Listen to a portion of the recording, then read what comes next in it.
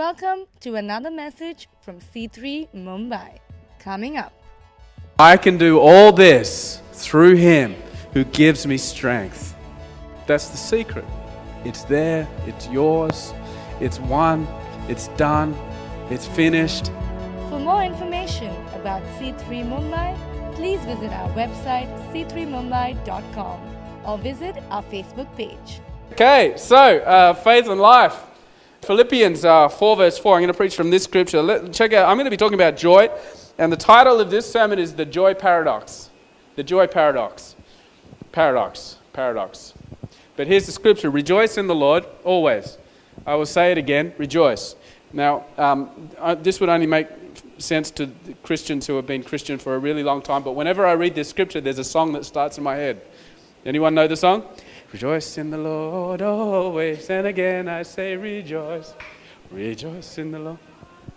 Okay, whatever. Okay, let's just say that song. Rejoice, rejoice, rejoice, and again I say rejoice. Oh, that's they should be singing those older songs. The older songs are better. Anyway, so rejoice in the Lord always, and again I will say rejoice. To rejoice, so this is a crazy scripture. I mean, think about this. Rejoice in the Lord always, rejoice always. And this word rejoice, I mean, he says it twice in this scripture. It's like a doing word. It's like to rejoice or to be glad. So Paul's like saying, rejoice. Like, make a decision to be glad. He's literally instructing his readers to be glad, which is interesting. It would seem that Paul, making this statement, is assuming that to be glad takes an active decision amongst difficulties. Amongst difficulties to be glad. But here's the deal. He's not just talking about joy here alone. Because it's almost like you could walk into life and say, well, okay, so I'm going through a hard time. I'm just going to make a choice to be happy. Is that what you're saying? I'm just going to make a choice. So I'm feeling bad right now. I'm not going to do a show of hands, but maybe you're going through a difficult moment right now, and me coming up to you, or it says in the Bible, Gaurav, it says, "Be glad." So just be glad. And you're like, oh well, I don't feel glad, so I feel bad because I don't feel glad. Right? It's like, well, and sometimes when you read the Bible, it can be a bit like that. You're like, oh, well, I don't feel glad right now. I don't feel so happy right now. I don't feel like it's really anything sort of going on for me right now. So, but then there's this compounding guilt that happens because you're like not doing what the Bible tells you. Anyone? No, is it just me? That you're like, oh, I sat down this morning, opened my Bible to read my Bible, like I want to be a good person, and look at me, I'm feeling more guilty than I did before. I forget this, so I shut my Bible or turn off my phone and check out whatever else is going on my phone. It's difficult to make a choice to be glad, but it almost seems like this would be a form of sadism, like Paul is kind of a little bit mad to not accept the reality of his situation and face what he's actually going through and just say, oh, let's just be glad. Just rejoice. But if you look at this closely, at this scripture, it says rejoice in the what? What's it say? In the Lord. Rejoice in the Lord always. Now that's different. That's different. It's not just talking about rejoicing by itself. So rejoice by itself is kind of like a verb that's like a doing word that you do, that you would do. He's telling someone to do something, rejoice. But he's not just saying rejoice. Not just saying be happy, Simon, even though you said be happy. And I've read books that say that. Just, if you're going through a bad time, you just be happy. Like make a choice, man. He's not just saying that. He's saying rejoice in the Lord. Now this is important. This is really important. This is where you're going to find the joy. This is where you're going to find the ability to rejoice. This is where you're going to find the ability to be glad. Where you're going to be able to take action on your circumstances and actually live out this verb, rejoice. You'll find yourself empowered. And not just sometimes, but always. That's what we're going to be talking about today. Not just sometimes, but always. Here's the paradox, and this is why I entitled this sermon, The Joy Paradox, because as Paul wrote this, it was most likely that he was chained by the hand to a soldier who was with him 24/7. If he wasn't chained to a soldier, he was literally watched by a sentinel every movement. He was in jail. And here's Paul, right? He's writing a letter to the people in Philippi, which he had planted a church 13 years prior. And he couldn't get back to because he was so busy or he was in jail. He just couldn't get back. He kept on having to send his guys over there. And here's Paul, who's in jail, and he's also at the end of his life. Like, Paul has preached, he's done his thing. He's at a place in his life now where he's like in the golden years. This is like the point of his life where he should be sailing, where he should be like happening. It should be all good for him now. He should be spending time with his grandkids, plenty of money in the bank, plenty of stuff. He's made it in life. This guy was placed for that, but he's chosen this life now. He's ended up in jail. He's writing to the people in, I was going to say the Philippines. He's writing to the people in Philippi. He's saying, rejoice. Rejoice in the Lord. It's almost like, well, no, hold on a second. Paul, judging by your situation, they should be writing to you, telling you to be happy, but he's telling them to be happy. Paul's onto something. It's a paradox. What had happened to Paul was unfair. What had happened to Paul was unjust. What had happened to Paul was counterproductive to what he was actually trying to achieve. He was a church planner. I couldn't imagine. I was away for like 4 weeks. I felt like I'd left my baby in Mumbai. There's this church. I was like, I hope I still have a church when I get back. I trusted everyone to do it, but it's like, it's scary. Paul had churches all over the place that he couldn't get to because he was either so busy and it took off on him like crazy. I mean, this church was not a little church that he had left behind in Philippi. It was like thousands of people. It was thousands of people. It was like droves and droves of people that he was trying to lead from prison, chained to a sentinel. Crazy, right? And this was also below Paul's status in his community. He was before he met Christ, Paul was at the top of the pile. Let's put it in Indian terms. He was like a Brahmin priest at the very top, like the Brahmin priest that sits at that golden temple. I don't know, whoever the most high guy is in India. Maybe it's that guy who makes the noodles. What's that guy? Oh yeah, that guy. He makes noodles while he's in a lotus position or whatever. But see, he was like at the top of the pile. This guy had all of the connections. He had all of the wealth. He was born into the right family. He talks about it in the Bible. If you read the book of Philippians, you'll see that this guy was like the guy. And he met Christ, but he gave it all up. He gave it all up. And here he is. My papers are mixed up because I had to leave my iPad with Rachel because the kids had to watch The Wiggles. He got beaten. He was ashamed it was a shameful position that he was in. It was a humiliating position that he was in. And yet he's talking about joy. He's talking about joy. And he's old. In a point of his life which should have been his legacy years. At the moment we've got a lot of baby boomers across the world who are in a place of conflict, inner conflict and pain and hurt because maybe life just hasn't worked out the way it should have done. Where they're thinking, I should be in my years right now where I'm like shining, but life hasn't gone. I should be in my legacy years right now, but I ain't. You know? Some of our parents may be struggling with that. Where times are still tough, times are still hard and still can't get, but here's Paul, he's in prison in a time when he shouldn't have been in prison, but he's in prison. You know, the reason why this is a paradox, why the joy that Paul is talking about is a paradox, is because we generally connect our happiness and our joy with our circumstances. right? It's called the pursuit of happiness. Pursuit of happiness. I mean, we not sort of spend our entire lives like trying to improve our circumstances so that we can get from here to here. And we base our dreams on these things, do we not? I mean, this is what drives us to do what we do. It can drive us in our success. It's be like, I want to get here. So in order to get here, I need to do this, this, and this. And then once I get there, that will be when I'm in that position, then you watch, I'll be happy then. We'll even put up with pain.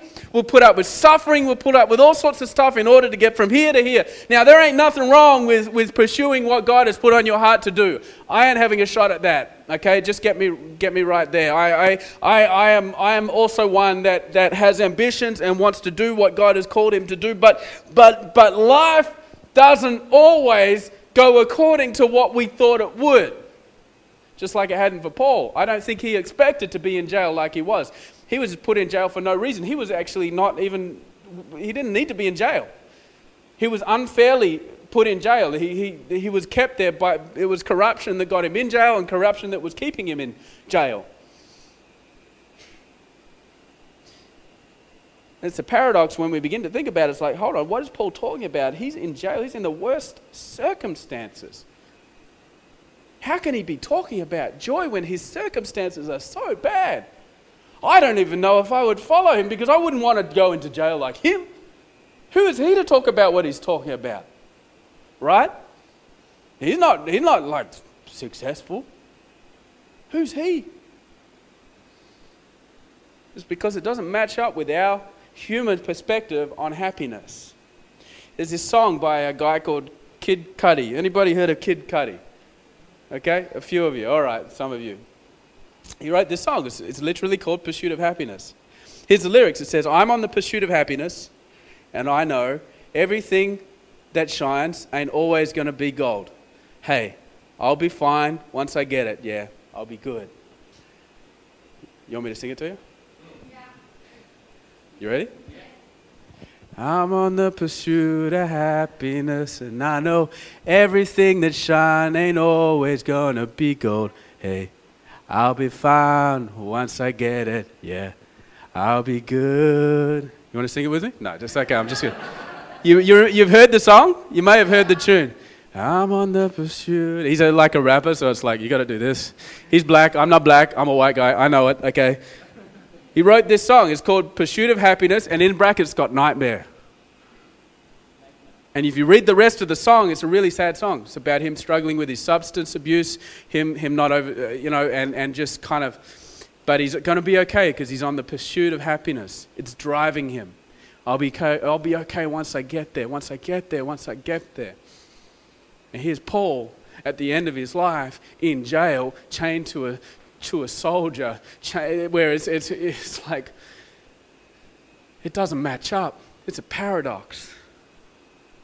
This song put Kid Cudi on the map.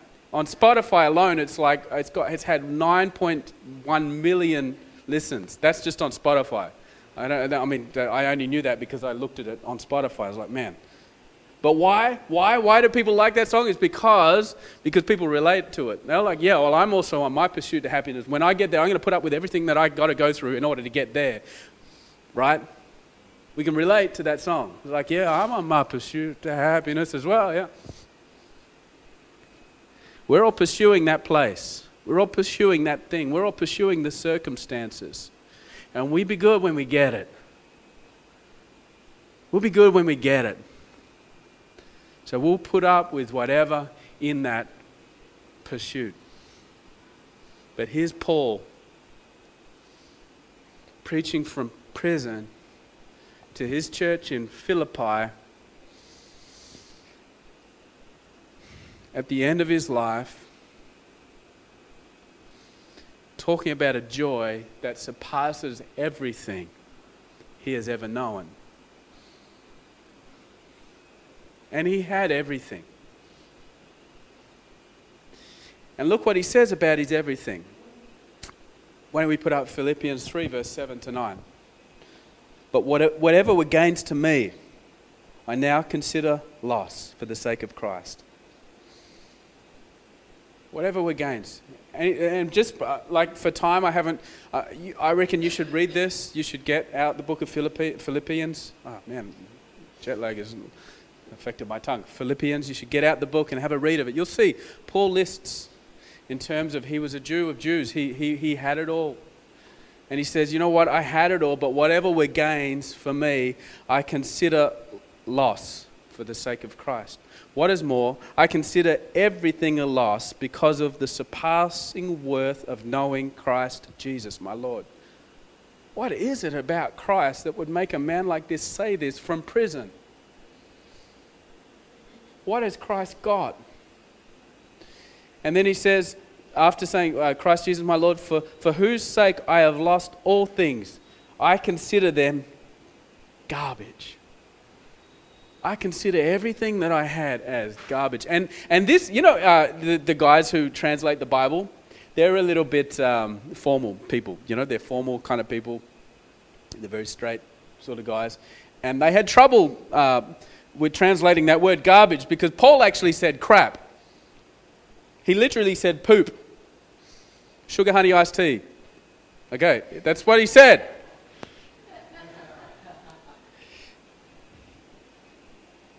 They censored the Bible. The Bible has been censored in some places. But he's basically saying, I consider everything that I had, all of the wealth, all of the connections, everything I had, all of my place in society, all of my respect, all that I had, I consider all of that poop. Isn't that interesting?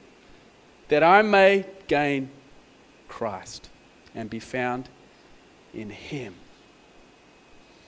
Not having a righteousness of my own that comes from the law, meaning the law of the Bible. Not having a righteousness of my own that comes from doing all of the right sort of things and having all the right sort of stuff and putting and making everyone is sort of impressed with me and making sure that I'm keeping up with appearances and all of that sort of stuff. Not having that kind of thing that comes from that, but that which is through. What's the word? I'm keeping you awake here. Faith. That which is through faith. That which is through me being awesome. No. Faith, dependence, reliance. Putting our hope in Christ in every moment, in every circumstance, in everything that we walk through in life. That which comes through faith in Christ, the righteousness that comes from God on the basis of faith. Hey Nitin, how are you, mate? You okay? Good to see you. Hey. No, just saying hello. Okay. The pursuit of joy in Christ. What Paul is basically saying is, I gave up my pursuit of happiness and I've pursued one thing, Christ. That's what he's saying. And you got to pay attention to this. And here's the reason why: is that there is a man sitting in jail preaching, and people are listening to him. Thousands of people are listening to him going, we want to hear what this guy has got to say because we know it works, because we've also experienced the same joy. We know what he's talking about. Hands up, you know what he's talking about. It's okay, you don't have to. I mean, it was like, should I put up my hand? I'm not sure. But this is true. What is it that you're pursuing for the sake of happiness, but every time you get there, the goal just keeps on moving? Every time you get there, you're like, I'm here, I'm at the top of what I thought was the top, but now I can see a new level that I want. I want that now. It's like, or you feel like this depression coming on you. It's like, man, I thought I would be happy here, but I ain't. Anybody know what I'm talking about? Paul's like, it's all garbage. It's like, it's all garbage compared to Christ, because that is my pursuit. And here's a man sitting in jail who's saying, look at me, where I am. I'm in jail. I'm in chains. I'm bound here. But I know this joy in my circumstance. And it's almost as if he's saying, I would choose my circumstance with Christ over what I used to have. That's what he's almost saying. There's got to be something about Christ. There's got to be something about Christ.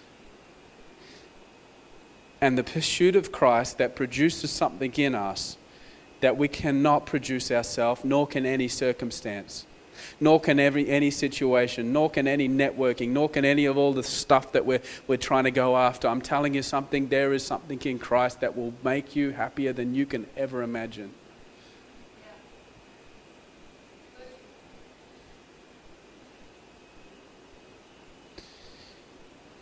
In this city of dreams, it's almost sad sometimes that they call it a city of dreams, because when you begin to look around,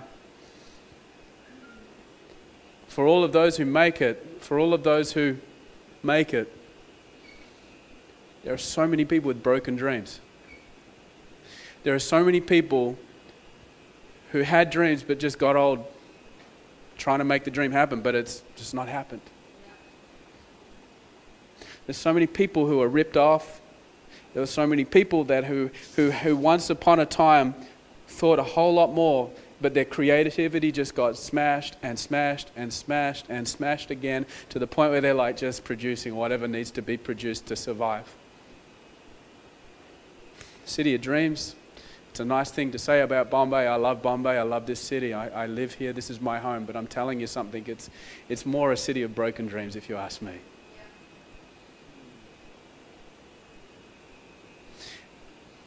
It's more a city where the realization that business and money is what rules and reigns, and that everybody else just must bow down.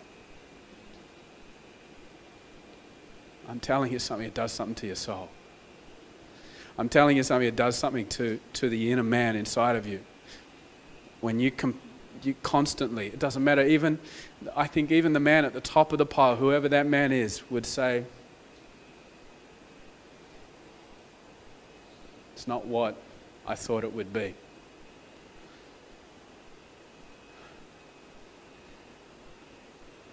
But there's this guy called Paul who wrote like most of the New Testament from jail. From jail. Most of it was written from jail. Most of it was written from a place of suffering. There's got to be something about Christ that if we haven't seen it yet, that we've got to see it.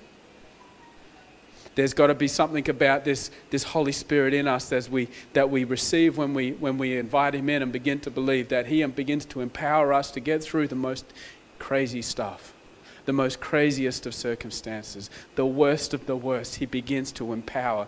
And whatever person, wherever you sit in society, where He begins to come in and show you and help you.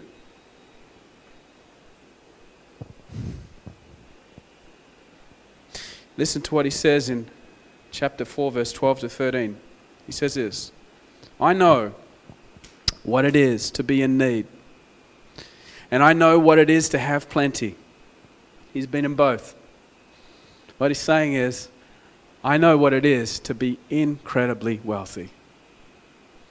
I also know what it is to have not much at all. He was saying this because basically in jail he couldn't raise an income. And he all of a sudden had to rely on people to give him gifts, monetary gifts, in order for him to survive in jail. And I could imagine from time to time being stuck in jail, it takes a bit of work to raise funds. Anyone who raises funds would know money don't come from trees, although it would be awesome if it did. Even a farmer would say, no, it doesn't come from the trees, it comes from work. And Paul was in a place where he couldn't work anymore. He was stuck in jail. He can only write letters, and well, it's hard to raise funds from writing letters, right? So he was in need. He was in need. He was like, I know what it is to be in need. And I know what it is to have plenty. I've been in that situation too. Paul. I've learned the secret of being content in any and every situation.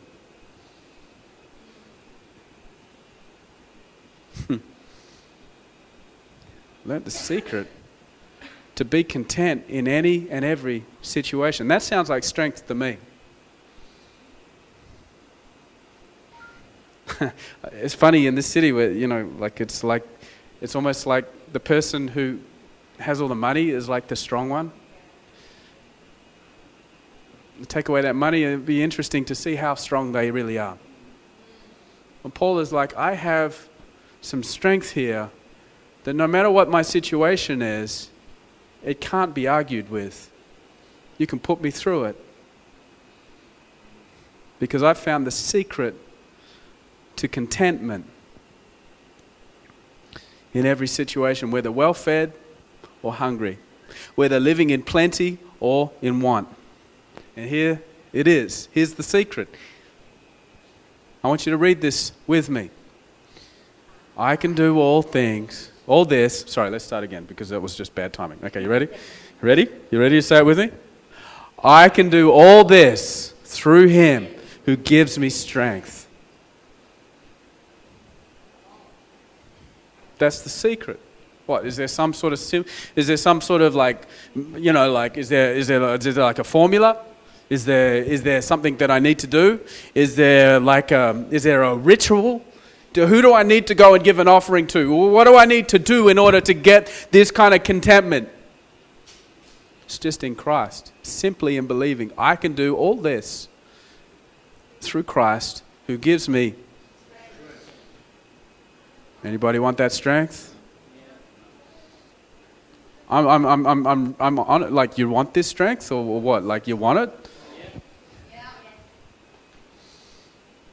It's there. It's there. It's yours. It's won. It's done. It's finished. It's yours if you want it. I mean, look at this. In Philippians 4, verse 6 to 7, he says this. He says, don't be anxious about anything. You got to read this book, okay? Read this book. It's a great book, Philippians. Don't be anxious about anything. But in every situation, by prayer and petition. Just praying. Petition means asking. Just keep asking. You can ask God anything. With thanksgiving.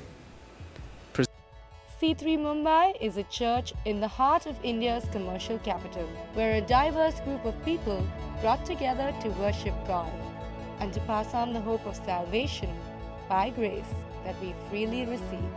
For more information about C3 Mumbai, please visit our website c3mumbai.com or visit our Facebook page. Follow us on Instagram or tweet us on our handle @C3Mumbai.